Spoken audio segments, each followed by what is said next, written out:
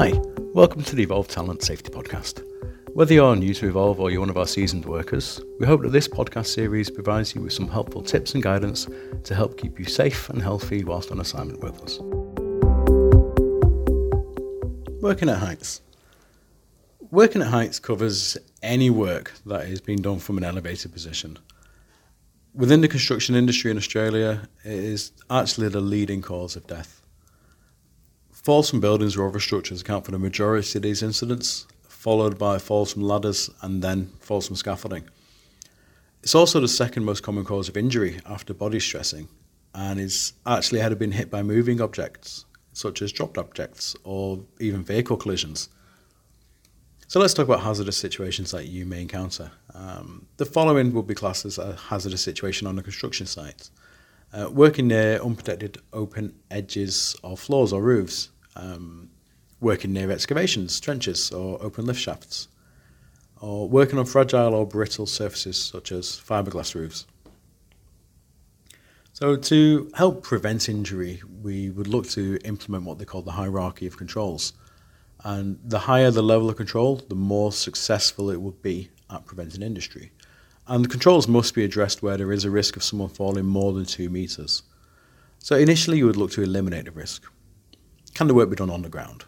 For example, prefabricating items at ground level rather than in situ at heights. We would then look at reducing the risk, either through substituting for a lesser risk or isolating people from the risk. An example of this would be having perimeter guardrails as a method of fall protection. Then you'll start moving towards more physical or mechanical controls, known as engineering controls. And these will be your rope access systems, harnesses to prevent falls, elevated work platforms, etc.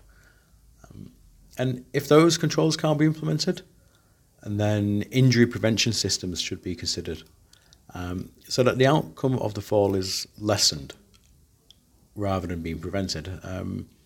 And this will be things such as safety nets or harnesses with fall arrest mechanisms.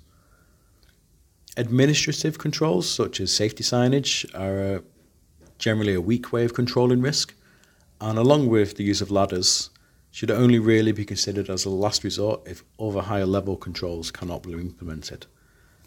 PPE should always be worn, but it's considered to be the very last level of control. The reliance on PPE to prevent injury is the last resort, not the first.